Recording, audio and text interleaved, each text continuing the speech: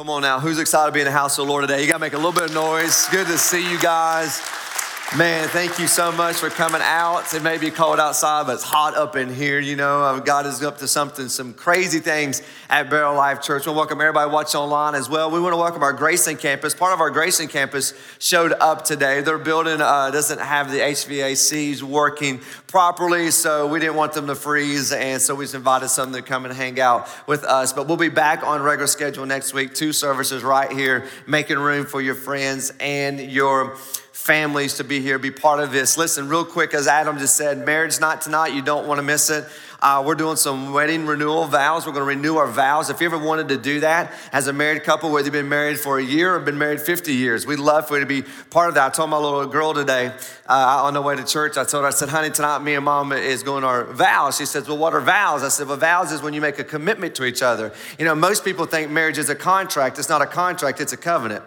That'll preach. That's another whole, you saved time. And I said, so we make these vows. She goes, what's a vow? I said, I commit my life to my wife. She goes, so you get married? I said, we're actually getting kind of married. She goes, does that mean you're going to have more babies? I don't know. We'll try. But anyway, and so I was like, no, but at least she knows, right? Wait till you get married. And I was like, so we're going to do that tonight. And she's like, okay. And she said, can I dress up? I said, okay, we talk about that later. But anyway, tonight's marriage night. It's about an hour long. You don't want to miss it. We got to renew our vows. I've got a message I want to share with you. Got a few games we're going to play. It's going to be fun. So if you are married, it's not too late to jump in and be part of that. College students, don't want to miss Wednesday. And then parents, real quick, youth night coming up. I'll be preaching youth night and college night back to back. Super excited. 2 different messages, but I'm really excited what the Lord has, what he has for our students and student ministries. But parents, I'm inviting you to come out and to be part of that. Bring your student with you, because I want to speak to you and share with you where we're heading as a church and direction of our student ministry, which I'm super, super excited about. But today, part 2 of our series called Relationship Goals. Last week we talked about real love. If you think you know what real love is, I want to encourage you to go back and watch last week as we talked about what does it mean to really love people, not just your spouse or boyfriend or girlfriend, but how do you show love to the people around you? Today I'm going to talk about the real you. That's right, the real you. You know, all of us believe lies. In fact, as Christians, the only power that the enemy has over us as believers and followers of Jesus is lies. The devil can't possess me. He can't make me sin, because if the devil could make us sin or make us do something, then we're all in trouble. So what does he do? He lies to us. The problem is we believe those lies. That's been his tactic from day one. If you remember back even in the garden when he deceived Eve, and he would say, did God really say you would die if you did that? He's already speaking deceit and lies into your life. In fact, he started that very early in your life. He would speak these lies into you that would eventually be how you're parenting and how people raise you and your environment, and we could go on and on and on, and how God has wired you, begin to shape who you are today. But all of us have been somehow shaped with some of the lies that we have believed, and they probably started when we were really young. No, this is not a counseling session per se, but if we went back and probably into those formative years of your life, you would realize that these are some of the lies that you begin to believe that shaped who you are today. And some of you don't like who you are today. And you want to blame your spouse, you want to blame your boyfriend, your girlfriend, your coach. If my professors just believed in me, if I just had the right friends and community in my life. And all those play a very important role in our life that shapes us. But most of us are shaped by what we believe about ourselves. And let me tell you something about beliefs. They're either a lie or they're true. And so many times people don't know the difference between what's a lie and what's truth. How do I know if I'm believing a lie? What's my believing truth? How do I know if this is the real me? Or how do I become the real me? Because if you think about it, a lot of times we can't be the real us around certain people. We want to be a different person around a different group of friends or different colleagues, or at work versus at home, or at church versus where you go to a ball game. And I see how y'all lose your mind at ball games, y'all. I'm just saying, I've been there. I watch you in the stands, right? And so you're like, how do you become just you? How do you just be the real you? Some of the lies that we believe is, one, we compare ourselves that we're not good enough. Probably all of us at some point in our life that think you were good enough to blank, be on the team, make the grades, get a scholarship, pass the test, get a date, right? Go to prom, get the job, be a manager, be the boss, be a parent, be a wife, be a husband. I don't have what it takes. I'm not good enough. Where did that come from? Where did the thought that you will never be good enough to blank come from? We've all have been there. Every one of us have experienced that. Maybe for you, it's to conform to what other people think about me. And because of that, I have sin in my life, shame in my life, guilt in my life, consequences in my life. And when there is sin, shame, guilt, consequences, let me tell you what begins to creep into us. And that is the fear of rejection from other people. And so many people, they don't even know they struggle with this, but they have a fear of what people think about them. They have a fear of rejection. What would my boss think? What does my friends think? What does my coworkers think? What would my coach think? What does my roommate think about me? And you think more about what they are thinking about you, which begins to shape how you behave around those people. Am I speaking to anybody today, or I'm the only one that struggles with this in my life? At some point in your life, you have struggled with this fear of what other people may think about you. Some of you don't care what people think about you, and there's another word for that, but we'll say that for another sermon, right? We'll talk about that down the road when we get there. Like, you don't care what anybody thinks. But from all of us, some of us, and all of us, most of us, at some point in our lives, we were afraid of what people really kind of thought about us, and that was the fear of rejection. So my question that I want to kick off this morning is this: whose approval are you living for? Like, who are you living for to approve you? Because honestly, it's the human nature deep down in every one of us. We all want to be accepted. We all want to be approved. I don't care who you are. You want that. I mean, it starts even as even my little girl, even when your kids begin to say, Daddy, watch me, Daddy, watch me, Daddy, watch me, Daddy, watch me, Daddy, watch me, Daddy, what do they want? Approve of me, accept me, be with me. I mean, even from a very young age, we've wanted this from the people around. And then if you don't get it from a parent, maybe a father, you have dad issues. From a mom, you have mom issues.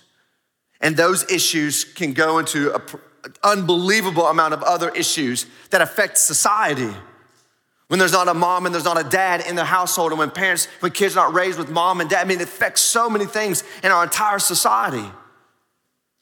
Because they just want to be approved. They just want to be accepted. They just want to be loved. They just want your approval of them. Daddy, watch me. Think I could do it?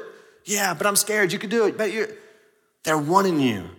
See, very even young, we have this approval that we are living for because we all want to be loved, valued, and appreciated. And we want that, honestly, by others.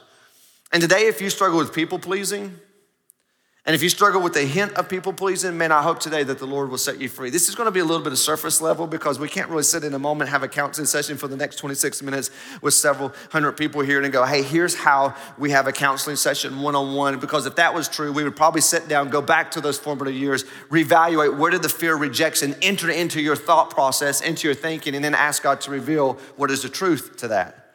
But on a surface level, here's some things that you could do, and I'll get to those towards the end here. Here's some things that you could do to begin to work through if you struggle with people's approval of you, what people think about you. You see, actually, people pleasing is the flip side of jealousy. See, jealousy says this: I want to be like you. I want to be like you. If you're jealous of someone, you're like, I want to be like them. That's why I'm jealous of them. I want to be like them. See, people pleasing is actually different. It's I must be liked by you. Not that I must be like you. I must be liked by you. I want you to like me, and I'll do whatever it takes and not even be my real self to get your approval for you to like me.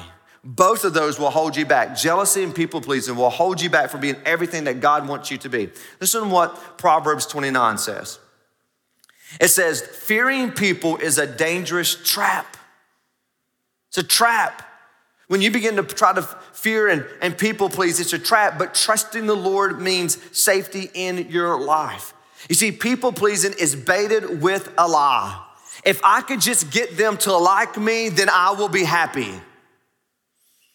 If I could just get them to approve me, then I will be happy. And I'm telling you what, if you live your life basing your happiness on what people think about you, you will live a very miserable life. And some of you are there right now. It's a trap. Fearing people is a dangerous trap because it keeps you from being the real you. And come on, nobody wants to be fake, right? Nobody wants to live a fake life. We want to live a real life. So how can we do that?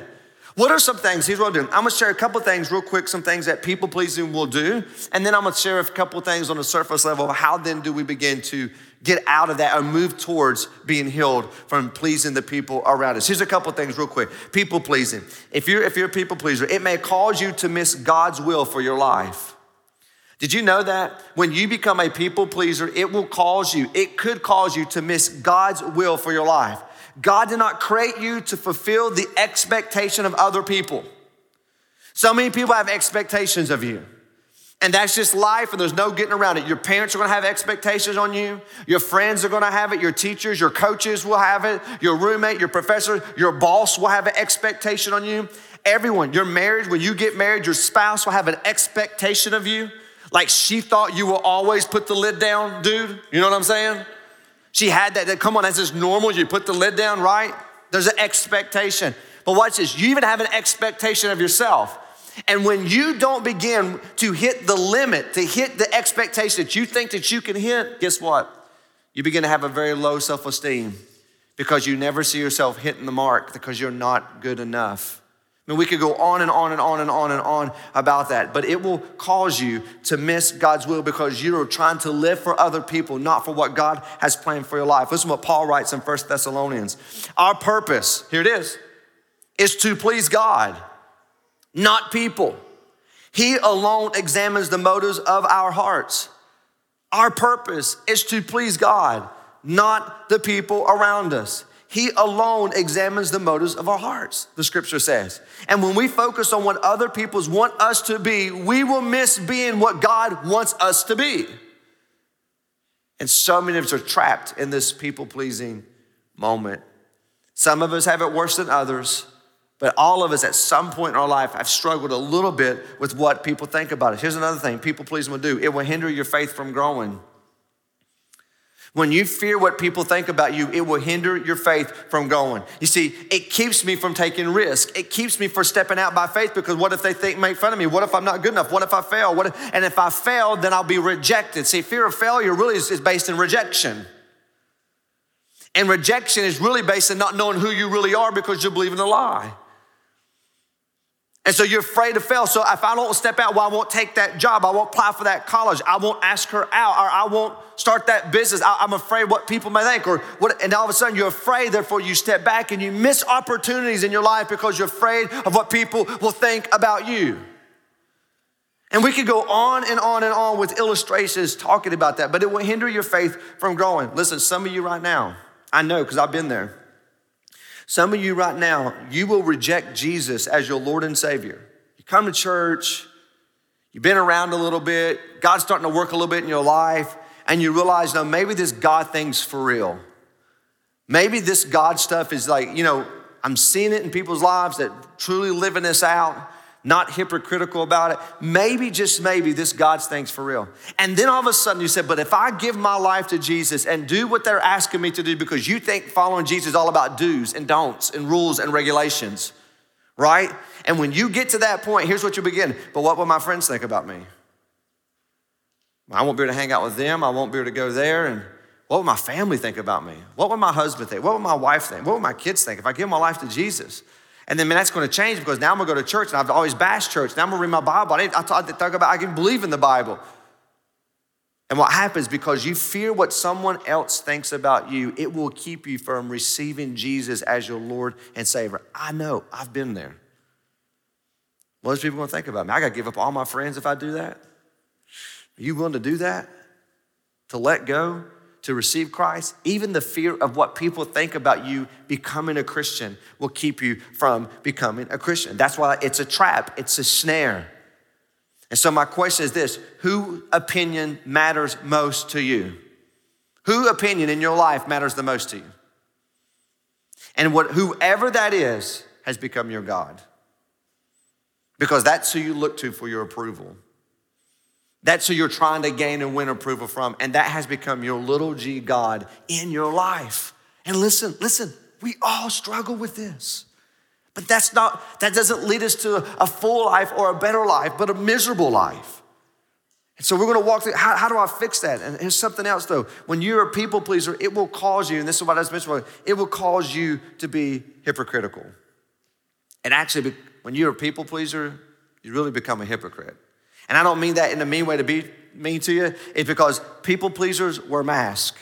Look around. We all are people pleasers. Not that kind of mask that you have on, right? We talked about this last week. To be a hypocrite means I'm two-faced. It means I have multiple masks. It's actually based on an actor. It's based on a play. The actor would come out and have one mask on, and then they would take another mask off and put another on and be a totally different character. That's what a hypocrite is. We struggle with that, right? Because tomorrow morning at work, you're going to be one person than you were today. And then when you get home, you take your work mask off and you become wife, husband, parent, put that mask back on. And then all of a sudden you go over to a friend's house, and you got to put your friend's mask on and make sure everybody's shiny and make sure everything's good and make sure your kids are shiny. I don't know how you shine your kids, but make sure they're shiny before you go. Why? Because you're trying to put on something that you're really not really you. See, that's what it means to be a hypocrite. And so many people, let's just face it, we're hypocrites. Because we put our church face on Sundays, our work face on Monday, our ball game face on Friday, and we're not the same person everywhere we go. That's why the word integrity comes from the word integer, and integer cannot be divided into, it means it has to be whole. So to be a person of integrity is to be the same person everywhere you go. You're the same person on Sunday morning as you are on Monday morning and Tuesday morning and Wednesday. I know we have bad days. We all have bad days. But you're the same person. And watch this, when the world sees you and the love you have for each other, guess what the Bible says? They will come to know the one true God. Based on how we as his children, as followers of Jesus, act and behave. That's why it's important to strive to be a man and a woman of integrity. So that you're the same person everywhere you go, because people will see that. But when you're a people pleaser, you become a hypocrite. Let me show you real quick. I was 19 years old. I wasn't a Christian yet. Me and my friend, his mom bought him a townhouse in Lexington, and we're living in Lexington off New Circle Road. I'm 19 years old. We're racing cars. We're clubbing. We're having what you think for a teenager, the top of a life for a teenager at age 19. Started a business and all this stuff, and we sold racing stuff for cars. And one night we decided to have a party, and we threw a party, and man, everybody showed up. Everybody, they went in room in the yard, they went in room in the house. It was like house party, and everyone was drinking. And I wasn't into drinking. I wasn't into drinking or drugs. That wasn't me. But I felt the pressure to conform. And I never remember. In fact, this was one of the turning points in my life. I grabbed a beer can, opened it up, went to the bathroom, and I poured it out. And was out, I put water in, rinsed the can out, and poured it back out. Kept pouring it, rinsing. And then I filled the can up with water, and I'd walk around with a can in my hand, filled with water, and would sip on it so people would think I was drinking. See, that's what people pleasing does. You're afraid of people I don't even know. I don't even know where they are. That I'm trying to live my life for and please them. And some of you teenagers right now, you are trying to live your life to please people. And just a few years, you have no idea where they're going to go, and you'll never see them again. And then 20 years from later, they'll create some social media platform, and they'll say, I sat beside you in a homeroom. Do you remember me? Like, no. You don't remember where they come from. They'll find you on Facebook. Like, I don't even remember you. And you try your best to live in these formative years of your life to please the people around you, and then all of a sudden, you're trying to figure out who you are. Because you wasted 4 years of your life being a fake friend and a fake person just so you could be accepted, just so you can fit in, just so you can belong. I know, I've been there because I was afraid of what people thought about me. And there's rejection. And that's not the life that God wants us as followers of Jesus to live out. He wants us to have this abundant life, this full life, this better life than we ever dreamed of. And so how do you break free from people pleasing then? How do you break free to become the real you? What are some things that you can do? Again, if this was a counseling session, it would be individually one-on-one, and we would talk through, let's go back, where did this fear of rejection actually begin to take root into your life? Because what you would find out is that the enemy begins to lie to you at a very young age in your life that's now become a fortified city where you have been locked by deception, and you filter your whole entire life of who you are based on what people think about you. Paul talks about this. You've been locked by a fortified city, locked by deception, and the only way to demolish that stronghold is with prayer and the truth. And without the truth, you will never be set free. But he wants to rob your life.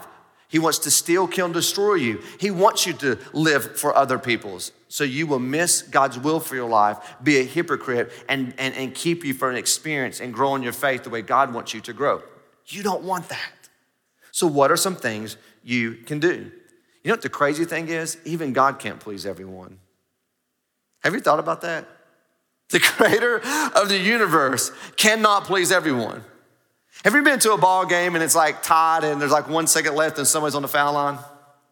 And you got, fans on this side begging God for them to make it. And you got fans on this side begging God for them to miss it. Half the people are upset at God now because he didn't make the foul shot, right?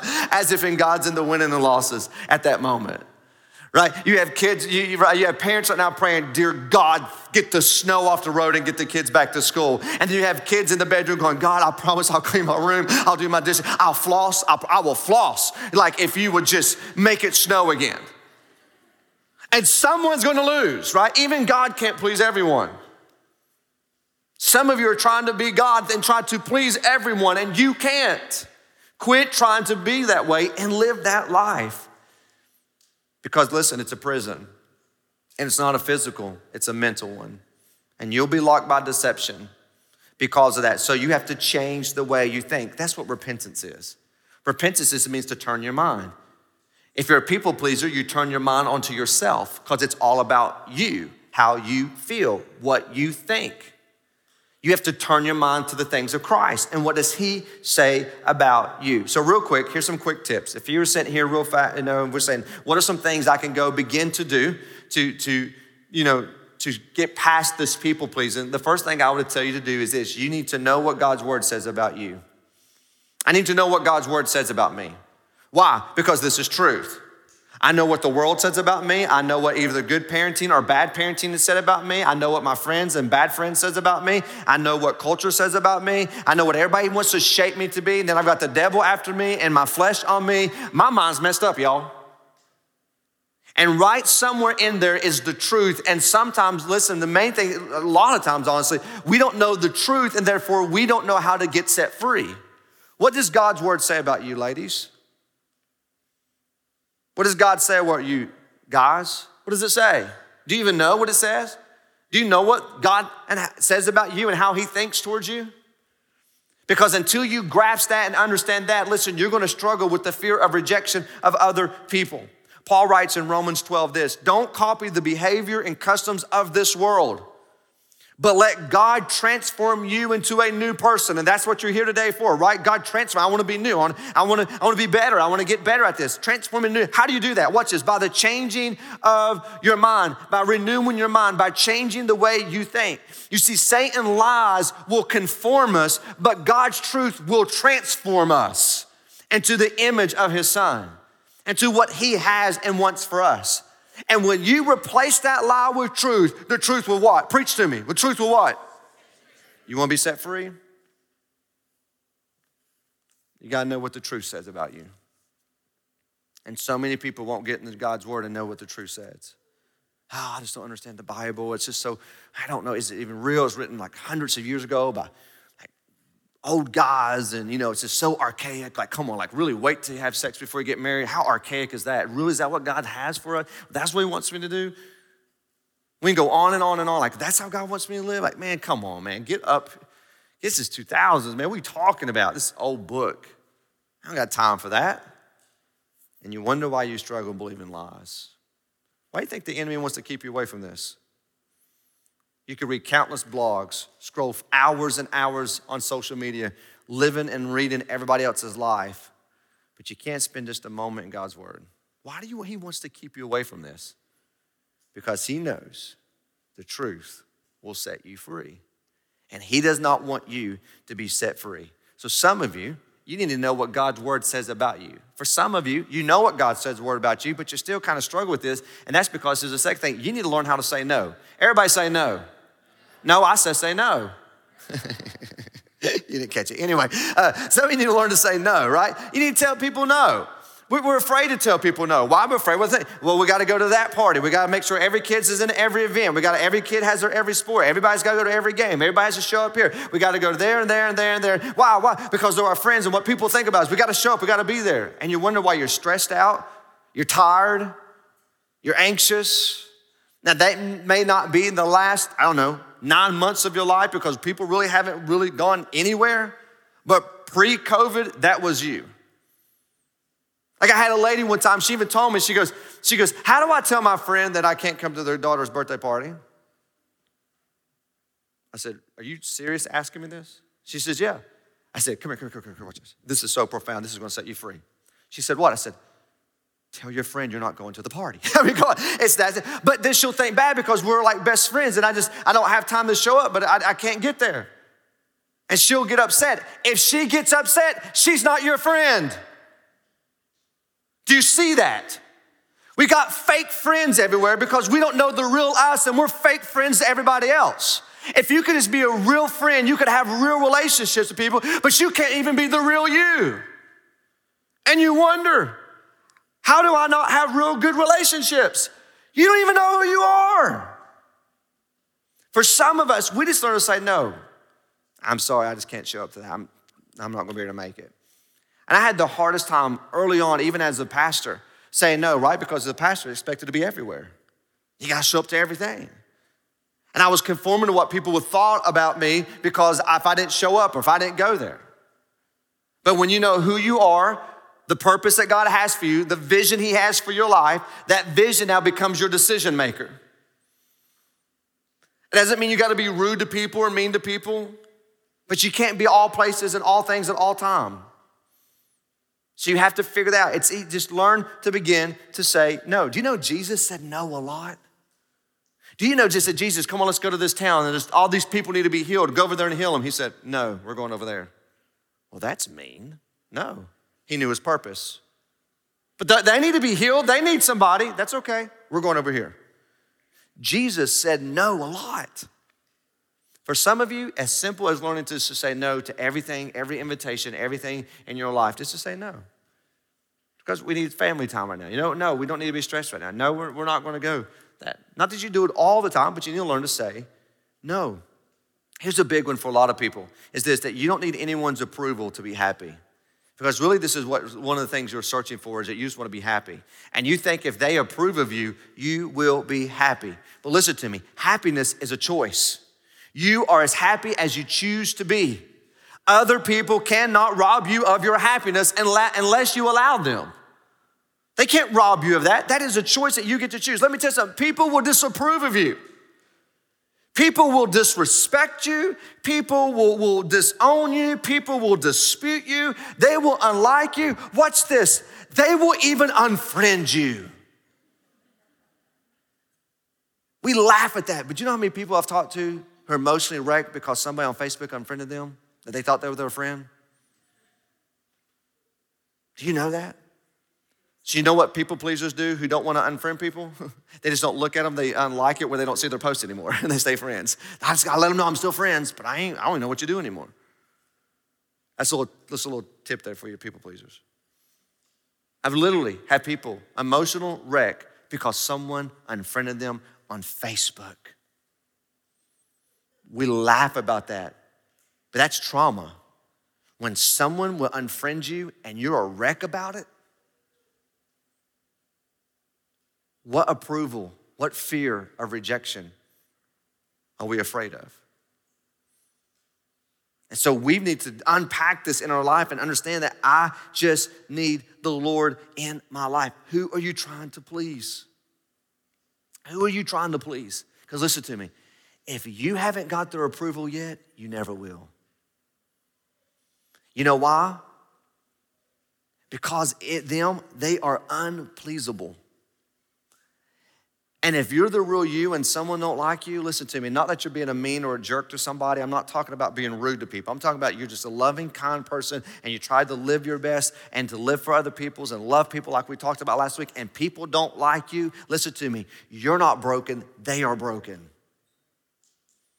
You're not broken. Now, the enemy will lie to you and say it's all about you. If you would just change, they will like you. Listen to me, dating couples. That's why so many girls conform into what the boyfriend and people think about, because if you really love me, then you will, and you try to conform into them because you love them. So you try to be someone that you're not for them. And then you get married and you think it all, you could be yourself, like, who are you? This ain't the person I married. It's because you were fake. And now you become a statistic. Because you think marriage is a contract, not a covenant. And you said vows that you didn't even know what they mean. Because you're fake. Do you see this? This is not how God wants us to live. And so here's my last point. The only person that you have to please is the Lord. Like, is God. Like, he is the one that you live for. And I'm gonna be really completely honest with you right now. If I sit here and ask everyone, do you think God is really pleased with you? It would go something like this. Man, I don't know. I mean, some days, but man, like 10 years ago, 20 years ago, I did this and I don't know, man. Like, do you really think God's pleased with you? Let's do a little quick. One of the things I sometimes do in counseling when people are struggling with fear of rejection or what other people think about them. And this is not in the Bible or you find things. Just one thing that I try to help people because see is that what they perceive, their perception of God will honestly give them a perception of what people think in their outlook and even their relationship. So here's what I want you to do. If you would, just for a moment. I want you just to bow your heads and just close your eyes just for a moment. Just for a second. And I want you to clear your mind. And if you're watching online, I want you to be part of this too. If you're driving, keep your eyes open. Don't, please, if you're listening to this. Clear your mind just for a moment. And here's what I want you to picture. Picture right now God looking at you. And you see his face. Whatever that may look like to you, you see his face. What would his countenance be towards you? What facial expression would you see God looking back at you?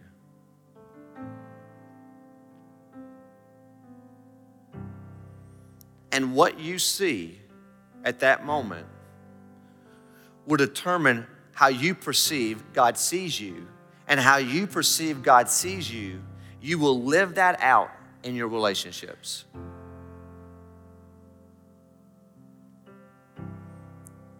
If you see God looking at you disappointed, how could you? Disgusted,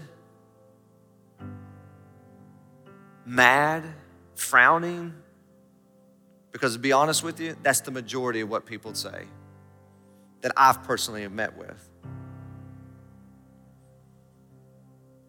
Imagine you getting up every day of your life believing God's frowning at you. How would you live that day? Imagine getting up every day of your life, getting up thinking God's mad at you. How would you live that day? Imagine getting up every day of your life believing that God is disgusted with you. How would you live your day?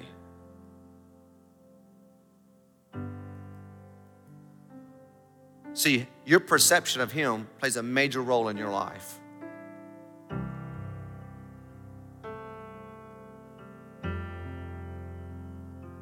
So look back up here. Some of you, there is shame that you feel, guilt, rejection. I'm never going to be good enough, a good enough Christian, good enough person, good enough dad, a good enough wife, a good enough friend. And therefore God is disappointed in me or God is upset with me. And if you believe that, you will live that. So how do you fix that? How do you change that perception? How do I change God's countenance towards me that when he looks at me, as the Bible says, he sings over me? Zephaniah 3:17. that his face shines upon you and he smiles at you. And you're sitting there going, I'm just so bad and dirty and guilty and shame. You see, there's a difference between conviction and guilt. God will never guilt you to repentance. How do I know the difference between conviction and guilt? Guilt makes me want to go run and hide in shame. Eve, Adam, and they hid themselves and covered themselves up because they felt guilty, they felt dirty, they felt shame. That's what guilt does. Guilt says, yeah, I messed up and I don't want nobody to know about it, and hopefully that I'll just kind of maybe live and it kind of go away. And you realize 30 years later it don't go away. That's what the devil will lie to you. But conviction leads me to kindness. It's his kindness that leads me to repentance, that comes before God and says, God, I've blown it. God, I've messed up. I don't care what people think. I don't care who knows this, but I'm asking you to forgive me. That's conviction. So how do I get God's face to shine upon you? How do I get God's face to look at you and smile and says, you're my daughter and I approve of you? But God, you don't know what I've said. You don't know what I've done. You don't know what I've tried. It doesn't matter. I take your sins and I'll throw them as far as the east is to the west to remember no more. You are my daughter. Great is your word, but I'm damaged goods. No man will ever want me. You don't know what I've done. You don't know things I've tried. You are my daughter. Come here. Or you're the guy. You don't understand. I've been strung out on drugs and I've tried and I've tried and I've tried and I keep failing. I keep relapsing. I keep failing. I've destroyed my family. My kids don't respect me. My wife has left me. God, there's no way you can use me. And God's like, come here, my son. We can start over. I can heal you, but I don't feel like it. How do I get God's face to shine upon me with his countenance to be smiling towards me? You know what the antidote is? It's very simple. It's Jesus. It's Jesus. The moment I receive Jesus as my Lord and Savior, God takes me out from being an enemy, a foreigner, and places me in his family. Praise God, he doesn't give us a contract. He makes a covenant with us, seals it with his blood. There's nothing I can ever do to break that contract. There's nothing I can.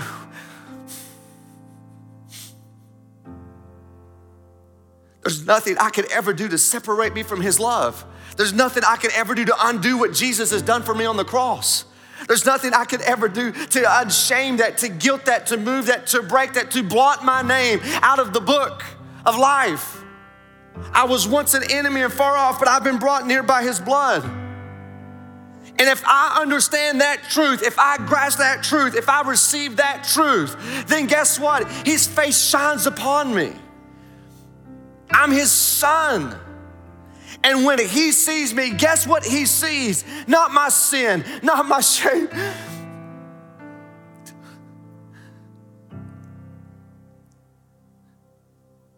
He sees Jesus. And because he sees Jesus, all my guilt, all my shame, everything has been blotted out. That's why every Sunday I beg you, give your life to Jesus. Receive him as your Lord and Savior. Go from death to life, from enemy to being in the family of God. And then his face will shine upon you. Even when you blow it, he smiles at you. You know, even when your kids are so little, they blow it, you don't take them and hurt them. And you say, come here, honey, it's okay. I know you didn't mean to. Come on, daddy's got you. Come on, I'll help you and I'll fix that boo-boo and I'll take care of the mess you made. And so you are my child. That's not fair. That's called grace. And the reason why we are afraid of what people think about us is because we do not understand his grace. For if we will receive his grace, grasp his grace, we will see his face shine upon us. I'm gonna ask you to bow your heads. Paul writes in Colossians 3, for you've died to this life, and your real life is hidden with Christ in God himself. When you give your life to Jesus, your life is now in Christ, hidden in God himself. And you know why God's pleased with you? Not because you came to church. Not because you dropped a 20 in the bucket. Not because you tried to be a good person today and you didn't say any bad words. You know how and know why God would be pleased with you? Only Jesus. Because you received him as your Lord and Savior. Not your works. Your works are never good enough. And so many of us are people pleasers. We base it on our works. I'm trying to get God's approval by how I work, so I show up, so I read my Bible, so I pray. Those are great things. I'll be generous. I'll serve. Those are great things, but that's not what wins God's approval. It's his son, Jesus, and only Jesus. So if you're here today, if you're watching online, why don't you give your life to Jesus and cross from death to life? Well, how do I do that? Well, let's look what the truth says. The truth says that if you will confess with your mouth that Jesus is Lord, believe that in your heart, you will be saved. You'll be moved from a foreigner to being part of the family. And if that's you today, why don't you just cry out to the Lord? Saying a prayer is not what saves you, but your lips can proclaim what your heart declares. And right now, your heart can declare Jesus as Lord. And if that's you, here's what you just say this with me. Just say, Jesus, I believe. I believe you came for me. I believe you died for me. And I believe you got up out of the grave for me. And today, as best as I know how, I repent of my sins. And I turn to you. Thank you for forgiving me. Now help me build my life on you. Help me live for you. Help me to rest in knowing what you believe about me. And if that's you, just in a moment, our host is going to come out. It's going to let us know. We just want to know so we can rejoice with you. We have a team in the Next Step area. They want to help you. If you're watching online, you'll be able to text the number and just let us know, hey, today we gave my life to Jesus. We want to celebrate. So here's what I'm going to ask you to do. I'm going to ask us to stand and bow our heads. I'm going to pray. And we're going to leave today focus on what are we going to build our life on? We're going to build our life on what other people think about us, or we're going to build our life on what God says about us? Are we going to build our life on our works, or we're going to build our life on his grace? So, Father, we thank you so much for your love, your blessings that you give us every day. We don't deserve it. We can't earn it. But because of your grace, you bestow it upon us. Father, your mercy brought us here today to begin to understand that we're going to build our life on your word. And so, God, thank you for saving people today. Thank you for setting people free today. Thank you for helping inspiring people today to realize that they don't have to live to please other people. They can live for you. For it's in your name I ask and pray. Amen.